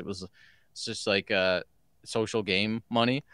And I was like, oh, well, I gotta like figure out what to do because these people are valuing my digital money and I want to protect it. So what do I invest in the stock market, or like, that seems kind of like a Ponzi scam to me. I don't really care that much about stocks. So I started looking into like reading books about money and how to manage money and how to invest and things like that. And that brought me to gold. I think it was I had watched like some Peter Schiff stuff for around Occupy Wall Street. I was into Ron Paul with like libertarianism and Austrian economics and talking about gold as money. Rich Dad, Poor Dad, the books like that was talking about like real estate and gold. And so there was this dude that I was importing some gold to Canada, some gold and silver. I'm like, I'm going to take a third of my savings here. I'm going to put it in gold, silver, or half. I was going to put it in gold and silver. And this guy was doing these videos on how to import gold and silver to Canada without paying tax on it because I didn't have a lot of money back then extra. I was putting it all into the business and just built my house. So I'm like, I got to save on my taxes. I don't want to pay 8% HST tax on buying these silver and gold ingots. And anyways, he was also talking about Bitcoin. He's like, and there's this digital gold. It's called Bitcoin. And it's so great that I'm going to guarantee that if you buy this Bitcoin, that if it ever goes below $1, I'll just refund you the Bitcoin, the money that you spent on Bitcoin. And I'm like, what? He's going to refund me the money? I got to look into this. So I started looking into Bitcoin. And it was at $5. And so I decided I was going to put a third into gold, a third into silver, and a third into Bitcoin. And that's how I originally found out about Bitcoin, through this dude on YouTube that was giving price guarantees that it would never go below $1. Jesus Christ. How did you survive your childhood? I ended up, by the time I got into it though, it was 10, and it was during that summer of 2011 when I heard about it at 5. It was 10. I got Bitcoin. It went up to 30. I sold half my Bitcoin at 30, thinking I'm such a genius. I just doubled my money. I'm like, oh, I'm too late. Like, it already went up so much. I missed it. It was $1 a year ago. I'm too late.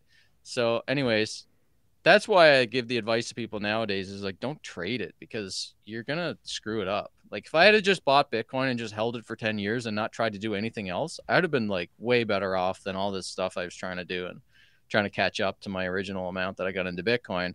So most people are never going to be able to like beat the market. It's you either get lucky by getting a Shiba Inu and getting out at the right time, or you end up getting wrecked. Thank you for giving us the. Go ahead, Otto. Oh no, I was just gonna say like something me and Brad talk about often is activity bias, and I think activity bias is a default for human beings, for mammals, and like it's always better to do something than nothing, like in an evolutionary sense. And so we all have this very strong desire to like, oh no, I need to do something. Bitcoin's crashing. I mean, listen, people can go on Twitter and put on a brave face, but I know a lot of you pussies sold your Bitcoin yesterday. You know what I mean? Like, I know it. I know you did. You know what I mean? You can admit it. Don't do it. Keep it to yourself. It's pathetic. I bought it. Don't ever I admit bought that your shit. Bitcoin, paper hand, little bitch. But no, I mean, it's like trying to overcome your activity bias is one of the keys. I have this quote from Reminiscences of a Stock Operator on my wall that's just basically like, listen, like the most money I ever made was from sitting on my fucking ass doing nothing, and that's always going to be true. And so like if the price is really, really, really high, you probably don't want to do anything. If it's really, really, really low, probably don't want to do anything. If it's in the middle, you just don't do anything. Just sit still. It's very hard to do. It's good advice. Sometimes you get this piece of advice thrown out there. I think Preston Pierce says it the best, where it's buy Bitcoin and then don't think about it, don't touch it for 5 years. But for some reason, I kept seeing the number 4 years get thrown out. And I just want to point out that technically speaking, there was a moment over the weekend where you could have bought Bitcoin 4 years ago and you were actually underwater. So that narrative is dead. I do think the 5-year narrative is next on the table. So I'm just saying, is there? I don't think it's dead though. I'm still gonna lie. I'm still gonna use it. People listen. Here's the thing: is like I'm still gonna say you're not gonna lose money. Say it, but say it with like an asterisk of but at the 4.5 year mark, there's potential because one time. Look, you were in here arguing that the stock to flow model is not dead. It's valid. Oh my god. Plan B, come on the show. I need your help to better articulate what you're trying to do. Just digging yourself deeper, my friend. Just deeper and deeper. Wait, I have one more question. Wait, Huddle was going to say something. I forgot what I was going to say. You were going to talk about like the new narratives people are going to come up with. Oh, I think. I love this. I already heard it. I heard it from Corey Clipson the other day, which was, you're not really a mature asset class until you've gone below the prior cycle high, and then you're really a mature asset class, and that's a sign that you've arrived. So that's the new narrative. That you look in the mirror and repeat it until you can cope with it. People will come up with no matter what narrative, as long as there's a narrative. But look, we still have the rainbow chart. The rainbow chart. Remember the rainbow chart? The rainbow chart from like 2013. That was like this prediction. Eric, shout out Eric Wall. I know. Listen. The rainbow chart is satire. Please, God, don't turn it into the next stock to flow. Please, God. It's too late. The stock to flow ratio was based on the rainbow chart. Wait, can we just? The rainbow chart is satire. Eric, who popularized it, would admit it's satire. Stop using it. Stop. It was invented by a guy named Trollololol. Okay? Shut up. Stop. Yes. Someone sent me that 2 weeks ago. Someone sent me the rainbow chart last Monday during the price dip, like down to this like 20K level. And they were like, is it like, this is the moment, right? Like I should buy. And I didn't. You were like, yes, this chart is solid gold. I didn't the say only thing anything that's better about than the this chart. is Apparently, there's TikTok influencers out there pumping the rainbow chart. So I don't listen. I wouldn't throw yourself behind the rainbow. No, not this one, Chris. Not this tweet. This is We don't need Plan to B's throw- most recent tweet though. This is from yesterday. Why are we- Defending stock to flow? Chris Why- is just trying to get me fired at this point. I think Chris is out to get me. Q, you know, you're your own worst enemy. I can't believe you are like the one Bitcoiner who is like, this Dr. No. This Dr. Plan Flow B model. too. Plan B also. So it's two of us. Me and Plan B are on Jesus this Christ. ship. All right, I have together. one more question, Brad, and then I do have one more question. So P, you can ask, and then I will ask. All right. I asked Huddle this earlier. I think it's an important thing to throw out there just to get on the record. This is a recorded conversation. Marry, fuck, kill, Yellen, Lagarde, Powell, or Carson. Who? The fat guy. Dr. Eggman? Oh, Augustus? really The fat BIS one. Augustine? chief. Yes. Yeah. Um, He's like yay big. He has the hardest I working think butt. that's a very button in fashion. conservative surface area huddle. I would Yeah. say in what order? It doesn't matter. You just got to say, I mean, You Marry, fuck, pick. kill That's is the game. the. Yeah. I guess that Carson guy for all three. Really, that would be interesting. Oh, man, that's the right answer. Carson, Do you, like that would what's be the an order of interesting life operations? experience. Yeah. An What's the interesting order of life operations experience. on that? Yeah, in reverse order. Carson in reverse order. Ah. Good God. nightmare. Yes, do yes. we have the- Don't- do we have the not bandwidth? visualize. Do we have the bandwidth to go and have actually a more legit philosophical question answered? Yeah, sure. And this can be our final question. And Huddle, you can get back to daddy duties, and Brad, you can get back to doing all the wonderful things that you do while P and I just dick around on Twitter after this. I'll be with you. 80-20 principle. I would say it's a good gauge of, 20% of the population knows how something operates or works. And then the rest of the population, the 80%, just sort of uses it because they have to, whether it's turning on the lights or turning on your car or just the internet itself. And we in Bitcoin are very, very obsessed has a negative connotation, but we are obsessed with really understanding money and Bitcoin on a deeper level than the average person. But do we think when Bitcoin does enter that hyper Bitcoinized world and is used on a global scale, that everyone is going to understand Bitcoin as deeply as those of us who are in it now do? Or is it going to be more synonymous with things like the light bulb that just people accept, oh, this works? Yeah, it'll be more synonymous with the latter. And in fact, like 80-20 is fucking pushing it. I mean, there's only 3% of the American population that's financially independent, right? So like that means only 3% of people even have an inkling of how, money and finance works. And I live in a nice neighborhood. It's full of doctors and lawyers and executives. I can tell you, not a single one of these fucking idiots that lives around me knows anything other than how to do their job. They know how to be a doctor. They know how to be a lawyer. They don't know how the fucking economy works. They have no idea, right? And so, like, I think the actual number of people who understand, like, money at a deep structural level is 0.0000001% of the population, and probably always will be. Because when money is working, there's no reason to think about it. It's just a culturally enforced dogma. It's just the water that you swim in every day, and you're a fish and you don't realize, right? And it's also like money is sort of a language that you think in, right? So it's like, you learn English when you're young, and maybe you learn a second language if you grow up bilingual, and then you learn money, because money is like, language is a tool that like toddlers use to unlock things in their environment. Like if I cry, mommy will give me that thing. But if I say, donut, then I get a donut, right? It's much more direct than actually just crying and having somebody guess your needs and wants. And so money is another unlock that we learn when we're young, which is like, if I go to the Target and I see a bunch of toys or whatever, like I know that toy costs this amount of money and I need that much money to unlock that toy.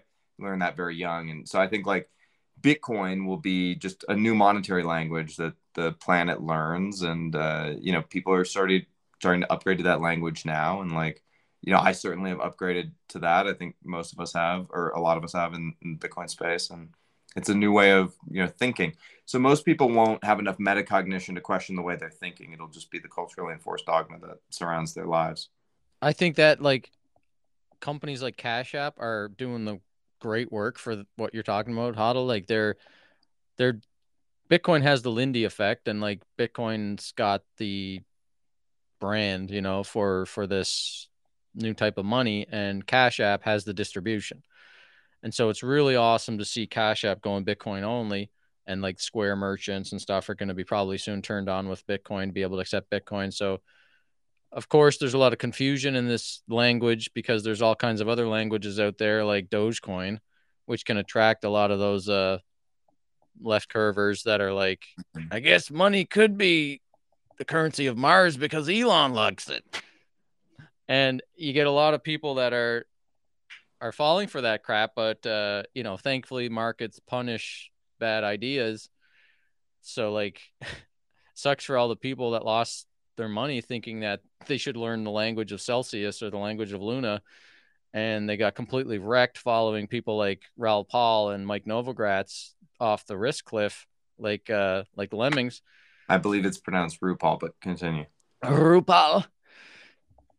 But we thank God we got like Bitcoin Magazine, Cash App, these companies that have distribution. But like Cash App specifically with the cultural stuff they're doing with all the you know, the title and stuff like that. It's a great thing that we've got people that are not just out there trying to make money, but trying to do it for principled reasons, and, you know, recognize that Bitcoin is different from all this other stuff. And I do think that as times get tougher here in the West, we will have less and less monetary privilege, and less people will be able to, you know, care about NFTs and cryptocurrency speculation and stuff like that. Because if you compare the Google search results in the West for all these hyper like trendy investment schemes like GameStop and NFTs and crypto and Dogecoin with Bitcoin, right? Like you go on Google search trends, you look at the West, and then you go and you look at the place like Lebanon or Nigeria, where there's like Nigeria specifically, where there's like 200 million people that live under these oppressive conditions with their currency. They don't have monetary privilege to be like go off and learn this exotic language of NFTs. They need Bitcoin. They need to learn English. You know what I mean? Like Bitcoin is like the dominant language of money for people who need to protect themselves from the, you know, the current failure of the status quo system that they live under. So I think that just that is to say that in our like last decade of living here trying to talk about Bitcoin, a lot of people don't care that much to look deeply into it because money just has worked. But as this shit is hitting the fan and money is like stopping to work the way that it was expected to work, you will get people that will probably dig more into it. Like I've got regular people talking to me these days, like normies, are being like, yeah, the prices are going up too high. There's something wrong. I feel like something's wrong. Or I don't understand how housing prices can keep going up. It feels like there's something wrong. And then, you know, they're looking into like, what is the effect of printing too much money on prices and asset prices? So even in the normal like status quo environment we've lived in under the last 20 years or so in the West, yeah, you have this 80-20 thing. It's probably like Hoddle said, it's more like 0.1% to the 99.9% who actually care about like what is money and why they should care about it. But as the prices keep rising and it's getting less and less, you know, privilege for us over here, then I do think that's going to get more towards 80-20. And hopefully we just all figure, you know, we do our job as educators and present people with the facts about why Bitcoin is different from everything else. And then hopefully you get those 20% go into Bitcoin rather than trying to like fall for these degenerate urges to go like 10x on an NFT or Dogecoin or something like that. Well said. It all just goes back to, you know, taking the time to answer the question of what is money. I think that's the root of, I think, all of our journeys. Although we didn't get my dramatic reading from the print issue. Oh no. Oh wait, let me ask Hoddle something real quick about that. What I just said, like Hoddle, because you usually have good takes on this stuff. Like I sometimes worry too much about these things. So what do you think about what I just said about like as we lose monetary privilege, more and more people will go to Bitcoin? And should we be worried about people going to off on the risk cliff, continuing like to So go off on the shitcoin stuff. I think if you read When Money Dies by Adam Ferguson, it talks about the Weimar Republic and what happened there that gave rise to Hitler, which is a very important book for any Bitcoiner. If you haven't read it, you should read it. Like, there's a lot in that book about the way people in the Weimar Republic behaved, and rampant speculation was like a common part of daily life, and so when the money dies, you do see people pile into riskier and riskier assets. The new hot thing, which is it was NFTs this last cycle. There will be another shitcoin pump. I'm almost sure of it. I'm done prophesying its death. I think Bitcoiners were pretty much right about everything, except we were wrong about alt season, and that was a big blind spot for us, because we were willfully ignorant. We wanted it not to be true, and we were sort of blind to it. It happened, and it was obvious that it was happening, and we just hate shitcoin, so we want it to go away, right? So I think like there's going to be even greater speculation the next time around, and like, no, I don't agree with your thesis that people have learned their lesson. I don't think people ever learn their lesson. I think they're going to speculate even harder next time on something that's even stupider than a picture of a fucking monkey. And I know it's hard to believe that. How could you get even dumber than that? Believe A bag me, of human feces. You'll never go broke betting on the stupidity of the average person. Like, think about how stupid the average person is, and then just consider the fact that half of everyone is dumber than that. You know what I mean? That's where we're at, right? And so, I think Bitcoin being the least confiscatable form of money, or if you want to use Tone's word, unconfiscatable, which is a made-up word, but I like it. It's the least confiscatable form of money and wealth, really. And so, rich people are going to figure this out, and they're going to look for places to store their wealth where it can't be confiscated away from them because they have a lot to lose. You can also cross a hostile border with your Bitcoin in your head, and so if you have $10 billion of wealth, you can literally cross a hostile border with all of that in your head. Look what happened to the Russian oligarchs when the sanctions came down. Everybody around the West was trying to strip them of their wealth. Can't happen in Bitcoin, right? There's nothing for them to do about it. So I think, there's a lot of factors that are all pointing towards Bitcoin. But if you're talking about like the speculation of the crowd, that's going to continue, and most of it won't be in Bitcoin, which is actually like, it's a good thing for the long term. Retail investors looked at Bitcoin this last cycle and they were like, it's too goddamn expensive. I'd rather buy this picture of a monkey, or I'd rather buy Shiba Inu because they have like tremendous unit bias. That's not slowing down anytime soon, especially not when a single Bitcoin costs more than somebody's house. It'll be even more of that effect.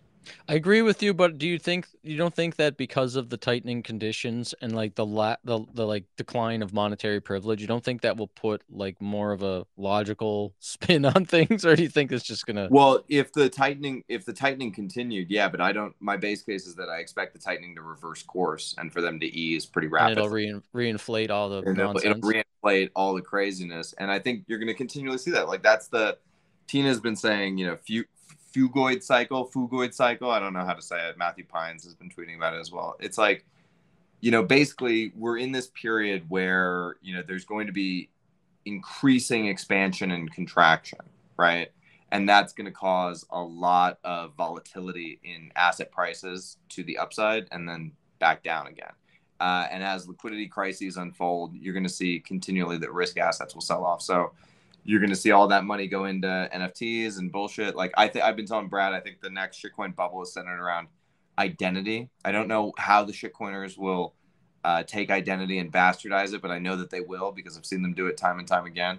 And so there will be some sort of new stupid identity coin bullshit that's coming out, and that'll be the basis of the next shitcoin cycle. It's going to be very painful to watch, as it always is.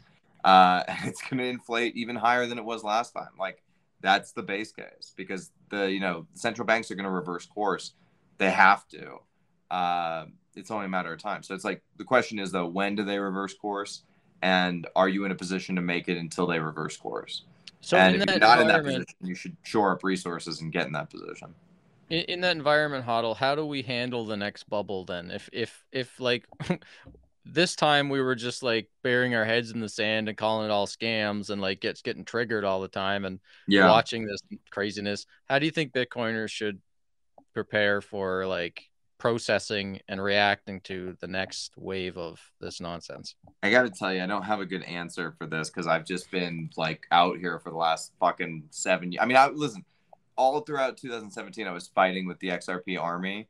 And then all throughout 2020, 21, I was fighting with people who bought Monkey JPEG. So like, I have no good plan for how to solve it. I'm just going to probably fight with the identity bros when they do identity tokens, you know, like I don't know. Like how else are you supposed to stop it? Like people are aggressively stupid. They want to gamble on things that are, you know, outright Ponzi schemes, and like the regulators are allowing it and are in bed with the Ponzi scheme promoters. So it's like, I don't know what to do. I just throw up my fucking hands.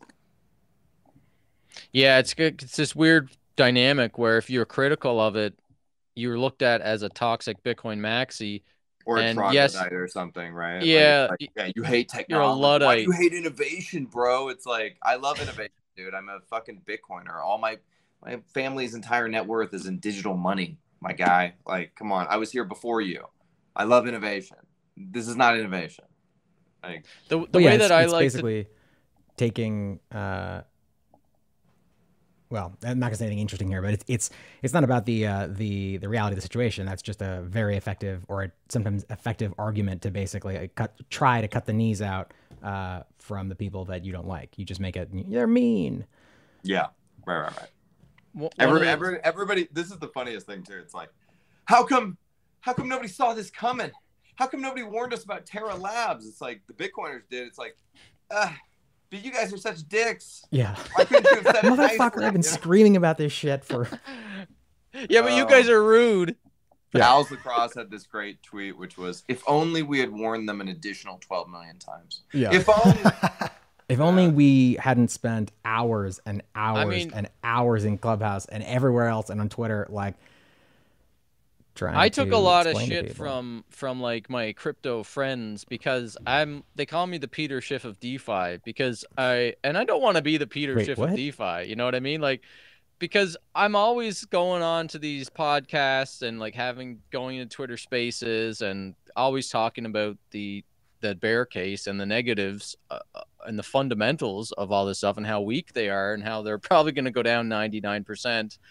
And, you know, they just call me the Peter Schiff of DeFi because I love Bitcoin, but I don't like all the other crap. Yeah, you go into the DeFi spaces, the quote-unquote DeFi, by the way. It's centralized as fuck. And you tell it like it is.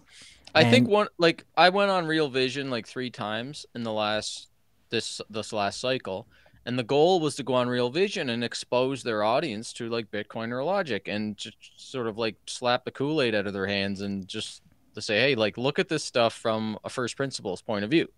It's not decentralized. It's overvalued. I'm not going to say all of these DeFi things are Ponzi scams, but I am going to tell you why they're way overvalued and that it's a game of insiders and you're likely going to get wrecked because you're overvaluing it, believing narratives. So I don't know if I want to I think I probably will continue that strategy next cycle just to try to engage more with the crypto people to get Bitcoin or Logic out there. Because like the one thing that was really good about the bubble pop last time was that we got Michael Saylor, Corey Clipston, Galloy Money from, or Nicholas Berti from Galloy Money, Robert Breedlove. Like there's a whole bunch of these people that came in kind of like from the shitcoin bubble. They got drawn in from, crypto or NFT, crypto or Ethereum or ICOs, or they just finally started paying attention to it. But in the absolute like routing of those markets, the bear market produced some really significant network effects for Bitcoin. Like people that were great thinkers, good think boys. They had lots of good thinky thoughts, as Huddle would say, for Bitcoin. So in a way, like we're gonna like forge another probably like 15 or 20 or maybe 200 amazing thinkers that realize all that shit they were sold as the future of finance was just Ponzi scams and VCs just doing boiler room pump and dumps. And hopefully they will kind of recognize that and start thinking about Bitcoin and maybe become positive network effects for Bitcoin. Yeah. I mean, we always mint new maximalists. Certainly there's going to be some portion of maximalists, who come out of this, NFT bubble. The NFT guys. The NFT guys are in like La La Land, I think, because they have their pieces are one of ones, and so they're basically just like, mine's still valued at 100,000. I'm not willing to sell it for less than that. It's like, well, there's no liquidity in your market, my dude. It's like, I'm not selling anyway. I'm still rich, you know?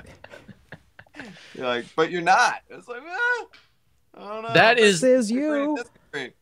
That's exactly what happened in the last bubble pop. Was the people that had invested in all these ICOs that never got to launch because the bubble popped, they were stuck with all these illiquid safts, and they're like marking these things at like $100,000 value. Oh, well, I invested 100,000 in this token and my saft says 100,000 on it, even though nobody's gonna buy it for me. I still got $100,000 saft. I can't wait for the next bubble to come up and this coin to launch. Well, 95% of those things actually just literally went to zero because it's just not like the price went down. It's just like the bid just completely went away. There was no bid on these things anymore. So I think that is going to happen to a lot of these NFT people. And it's just going to be all of a sudden. It's going to be like, you know, if we continue on this path where we're mimicking the last bear market, another month or two of this is going to be like NFTs are just going to just go to zero. Like most of these like apes and punks and all that stuff, the bid will just disappear. Nobody will want to buy any of that crap anymore. Fun fact, there was an analysis on the NFT market during the bull cycle, and even during the bull cycle, 87% of NFTs were valued at zero. So Well, That's even true. like- that number from 87% to 100%, but it's not that big a change. to strengthen both of your arguments, though, I forget the exact dollar value, but that NFT that Jack Dorsey made of his first ever tweet that sold for millions upon millions of dollars just 2 months ago was listed on an exchange and barely got a bid higher than a 4-figure bid. Like after Right. paying multiple millions of dollars for this. So to everyone's point, you can say it's worth $1 million, but if no one's willing to pay $1 million, it's not really worth $1 million.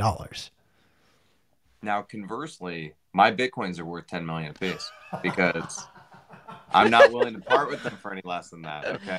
And Yeah, we're this is different. not, you may Yeah, I mean, your make logic is the argument and say, well, why isn't this the same argument you're making with Bitcoin? It's because I'm better than you. That's why. You understand that? it really is that simple. Yeah. Take a look in the mirror. Yeah. See how your face does not line up with American Huddles and all those differences that you see. That's why you're a piece of shit. Gentlemen, this was really fun. I'm going to shamelessly, before I give you guys the final word, just remind everyone who is watching, ticket prices for Bitcoin 2023 do go up in price next Friday. So lock in these cheap ticket prices while they're available now. That's all I got. Hodl, Brad, I'll let each of you talk over each other in pure Clubhouse fashion to try and shill whatever you need to shill or tell people to follow you wherever you want. But you can only talk at the same time. Fully kidding. Brad, you Okay, everybody Brad, you go go- on to you go first, Clubhouse Brad. because You go Clubhouse first. is Go where. ahead. Well, sorry, what do you just think? You You're answer the question, Clubhouse you go, was. then I'll go. If, Then you go, then I'll go. oh, sorry. First, you say what you're going to say, then I'll say. I'm just talking about Clubhouse right now for a second. Yeah. If you just give me a second, I just want to Okay, of course. Yeah. chill Clubhouse. So if you go on Absolutely. to Clubhouse, you can come hang out with me. It was great. I'm gonna end with. Listen, here's the thing. We're not in a bear market, okay? We're just having fun staying poor. It's very different phenomenon. You know. Think about it. Hey Brad? Do you like to have fun? I love to have fun. Cool. Have fun staying poor. Hey P, do you like to have fun? Nothing makes me happier. Cool. Have fun staying poor. Hey Q, what about you? You like to have fun? Nope. Okay. You should go to Ethereum then. You heard it here first. My friends, this has been incredible. Thank you so much for joining us. Follow both of these people. Brad's on Twitter. Hodl is not on Twitter. You can't follow him. Yeah, don't Go fuck follow me in yourself. real life. That's called stalking. I'll shoot you. Okay? Don't do that. Don't do that. It's America. We stay strapped, motherfucker. Guys, thank you again. Tune in tomorrow. Q and I will be back on our bullshit.